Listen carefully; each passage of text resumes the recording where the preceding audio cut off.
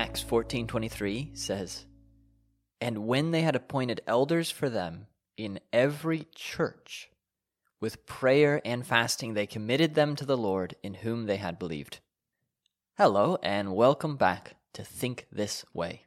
This is the podcast of Faith Bible Church in Evansville, Indiana, and I am one of the pastor elders here, and my name is Bryce.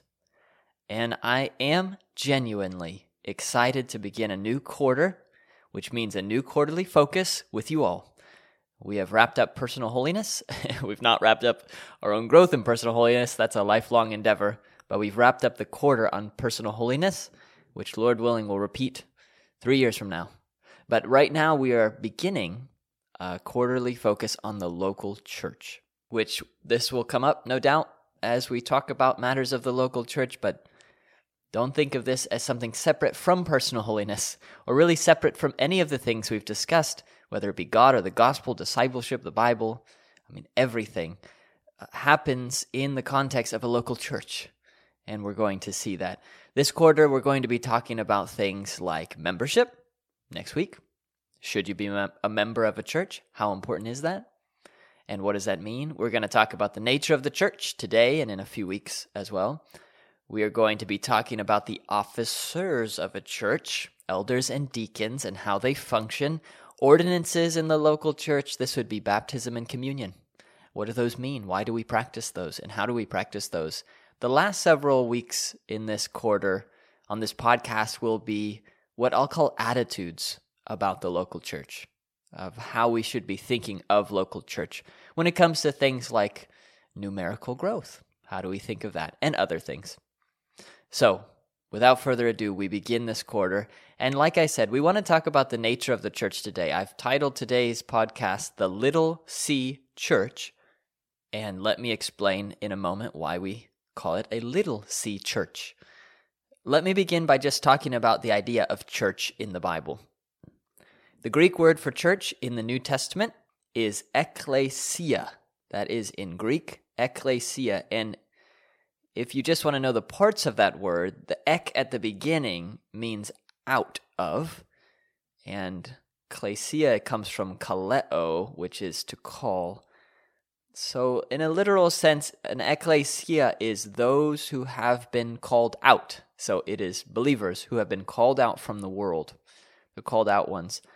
The interesting thing is that when you see the word ekklesia in the New Testament, which we translate church, it never, not once, not ever, refers to a building. And that is an unusual thing because when you see the word church in our English-speaking context and where we are in the United States, when you see the word church, that's probably the first thing you think of. That's the way that word is used now. Said, I went to church. You're talking about a building that is a church. The Bible never uses the word that way. We've just come to use it that way. So that's important to bear in mind when we're looking at passages on the church in the New Testament, which we'll be doing a lot this quarter.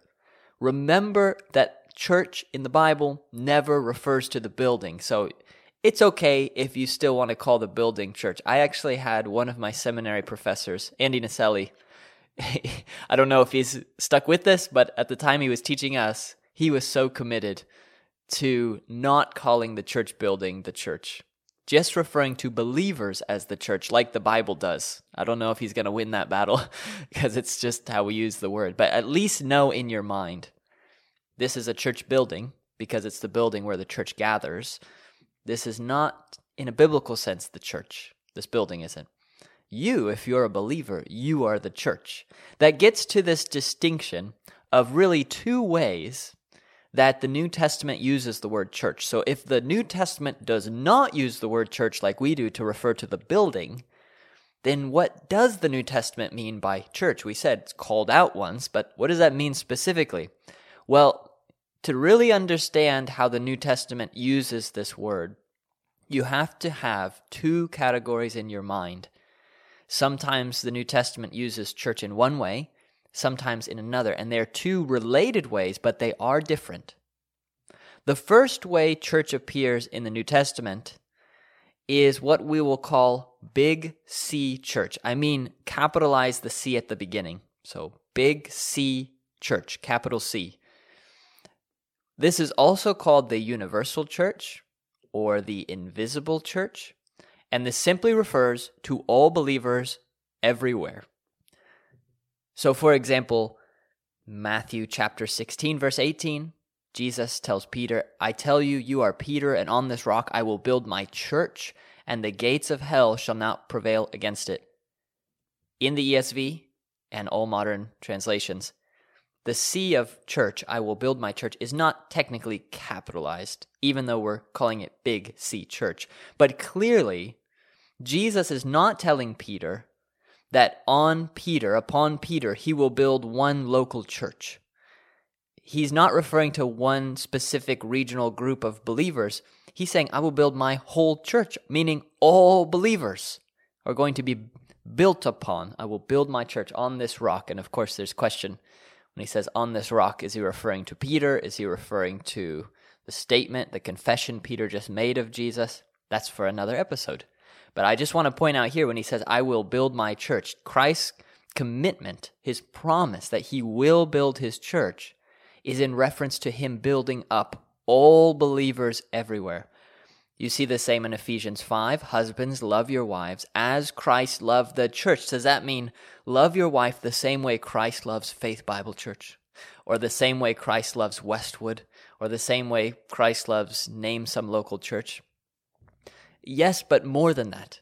Because he is referring to all believers. Christ loved the church and gave himself up for her. Who did Christ give himself up for? Not just one church somewhere, not just us in Evansville. He gave himself up for all believers. Big C church, universal church, invisible church, which we call invisible because you and I don't know perfectly who is and who is not a believer. So it is invisible to us. There's not a mark on someone's forehead saying, this person is a part of the Big C church. This is a genuine believer. God sees, God knows, we don't. So we call it invisible or universal, meaning just everywhere in the world. Any true believer, or most simply, Big C church. So many times, that's the way ecclesia, church, occurs in the New Testament. But it's not the only way. There is also a series of passages that talk about what we will call the little C church. And not to say it's unimportant, but we're saying the C at the beginning, let's put it in lowercase. Acts 14:23 that I read when I started this podcast is an example of the little C church. And when they had appointed elders for them in every church, just notice that, every church. So the other passage is Christ loved the church, gave him, that's universal, that's all believers everywhere. Acts 14:23 is speaking of every church, all the churches. So if there's every church, we are now shrinking down our focus from universal, all believers, down to one specific gathering. In this case, Paul was appointing elders in every church. He was going around to now what? Local congregations. A local gathering of so-called believers. That is also a way the New Testament uses the word church, which again is now closer to the way we use church, but not identical. He's not talking about buildings for the simple reason that in the early centuries of the church, there were no church buildings. People met in houses or maybe in fields, we don't know, but they didn't have buildings until later on. So, churches referring to a local group of so-called believers.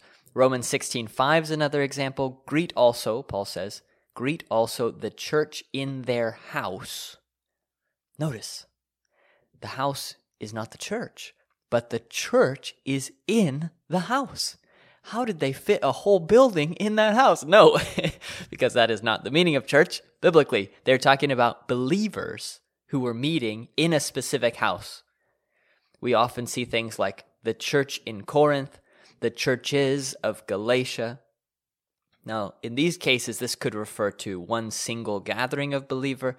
Some of those may refer to a few different gatherings in one specific location. But again, it's not the Big C church. It's not all because they're in Corinth. They're of Galatia. They are tied to a geographical location, to a region, to a place. Note, the universal church then, Big C Church, is completely pure, meaning it is made up of believers and only believers. Christ loved the church and gave himself up for her. That is Christ's relationship with all genuine, true believers. So if you're a true believer, you are a part of the invisible, universal, Big C Church. However, the way the New Testament refers to local churches, little c churches, these are not 100% pure, but are rather mixed communities. The ideal is that they would be completely pure, but like we said, the invisible church is invisible to us. When we come into any local gathering of believers, Faith Bible Church included, Westwood, Northwood, anywhere, when you enter into that church, everyone in that church who is a member there professes to know Christ, but if you go to any church long enough, you will see people fall away. There will be cases of church discipline, people will stop walking with the Lord, and so you realize, oh, they were not a believer to begin with. Thought they were, and they weren't. So our understanding of who is and isn't a believer is imperfect. So when it comes to the local church in a specific region, believers, so-called, meeting in a specific place, like Faith Bible Church, this is a mixed community. We're made up, hopefully a large majority of us are genuine believers, but there will always in this life be an intermixture of those who are not genuinely converted, which as a side note means that we, even within the local church, have a wonderful ministry of evangelism, both in the preaching and in our interactions with others. We give a charitable judgment, John Calvin said. If you find someone in the local church, give them a charitable judgment. If there's no massive sin in their life, they're not under church discipline, you don't have to walk around all skeptical like, are you really not a believer? No, we give a charitable judgment until evidence proves otherwise. But we do have a ministry to be speaking the gospel to each other, not just to encourage each other, but also because not everyone is a genuine believer. So, Big C Church, all believers, completely pure.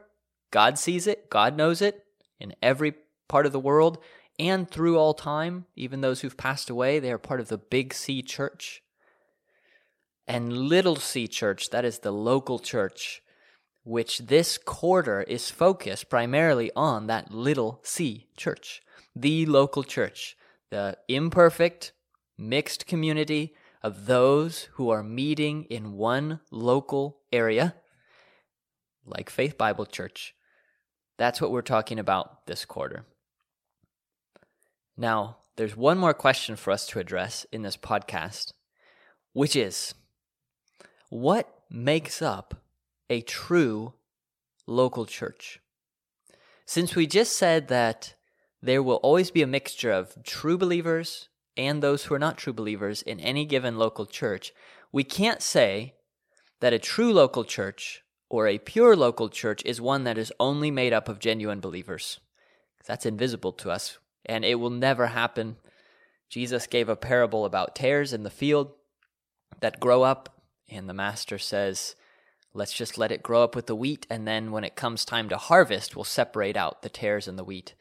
And that is how it is in the local church. So we can't say, well, a true or pure local church is one that's just made up of believers, and that's it. But we do have to answer the question, what is a true local church?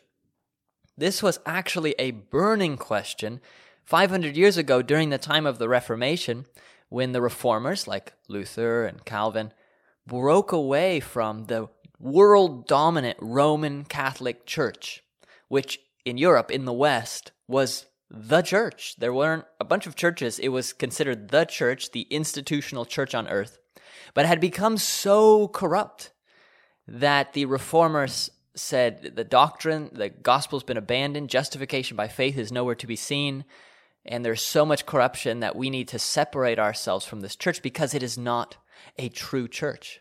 But that brought about the question, well, what is a true church? And so the reformers wrestled deeply with that question. You could think of the question like this: if you get together with a group of your friends for a Bible study, is that a church? So you're believers, you're gathered together to study the Bible, are you a church? Or if you gather with some Christians to hang out and fellowship, is that a church? Because again, like we said, church isn't in reference to the building. It's about believers. So if believers just get together, is that the church? Or some of you have a long history with or are involved with parachurch organizations, ministries, organizations that are doing wonderful work in the world, reaching the lost, helping those in need, but they're para or alongside the church. They are not actually, they don't consider themselves churches. Should we consider them churches? Could you be involved in some parachurch organization, Young Life, or some other ministry, and that be the extent of your church involvement and say, this is a church, it's believers. You don't need a building, it's believers. So what is a true local church? The classic Reformed position on this was said by John Calvin in the fourth book of his wonderful Institutes of the Christian Religion. The fourth book deals with matters of the church and government. And he said this: wherever we see the word of God purely preached and heard, and the sacraments, that's baptism and communion, administered according to Christ's institution, there, it is not to be doubted, a church of God, little c church, exists. So he offered two marks of a true church. Number one, the word of God rightly preached. Number two, the sacraments or ordinances rightly observed. And there have been many who have added to that, whether as a subcategory or a third item, church discipline, which we'll talk about this quarter. So if you have a group of believers, and it doesn't matter the size, but there's a group of believers, and they agree to meet together, doesn't matter where, doesn't have to be in a building even, but they're meeting together, they're doing so to hear God's word rightly preached, not heresy, but the gospel is truly there, and they are meeting to practice the ordinances together, baptism and communion, that is a church. And we might add that it should involve the offices of the church, elders and deacons. We will get into that, but just trying to keep it as simple as possible. The church is not just when believers gather anywhere for any reason, but it's very specific. Believers gathering, doesn't matter where, but they gather together and they practice the ordinances and they hear the word of God preached. And the ordinances are, you could say, an outflow of the word of God preached. You have the word of God being proclaimed, the Bible, it's at the center here. The ordinances point us back to Scripture. They are a symbolic presentation of the gospel, baptism and communion. So really, we could narrow everything down and say a local church, it's built around God's word. There's God's word forming God's people, and that shows itself in preaching, ordinances, done rightly with the true gospel and true ordinances. So, was that confusing? Does that make sense? That is a little c church where you have that happening, and you will have all kinds of variety, even when it comes to when we say the word of God rightly preached. How rightly preached? Not perfectly rightly. I don't do that. No one perfectly rightly preaches God's word. There will always be imperfections there, preached and taught and spoken. And the ordinance is not perfectly rightly observed. It won't always perfectly happen. But in this life, there has to be a reasonable degree of rightness to the preaching, which you could narrow down to there has to be the true gospel. If you've lost or denied the true gospel, especially the leadership, just focus on the leadership in a local church who are entrusted with the teaching. If they have denied or abandoned elements of the true gospel without which there is no true gospel, if they are teaching you are saved by works, if they're denying the Trinity, if they're denying the real resurrection of Jesus Christ, any of those things, that is not a true church. They can gather, they can do social good, they can practice the ordinances without the gospel. It is not a true church. And same with the ordinances. If you meet in a home for a Bible study, but there are no ordinances, no baptism, no communion regularly practiced, we would not consider that a local church. That's a fellowship. That's a time of believers meeting. That's wonderful, but not a local church. Now, next week we're going to consider membership in a local church, and if you should do that and why. And later we'll consider more about Little C churches, just how important are they. But for now, I just wanted to discuss what a local church is. You may never have thought about this before. You just are in a church. Maybe you have simply thought of church as the church building. That's all you've ever thought. Even when you read it in the Bible, it's the church building, like a Faith Bible Church, like our building. Maybe that's what you've thought of the church, or you've just not given careful thought to the local church, why it exists, what it should look like. Whatever it might be the case in the past, may God help us all now to think this way.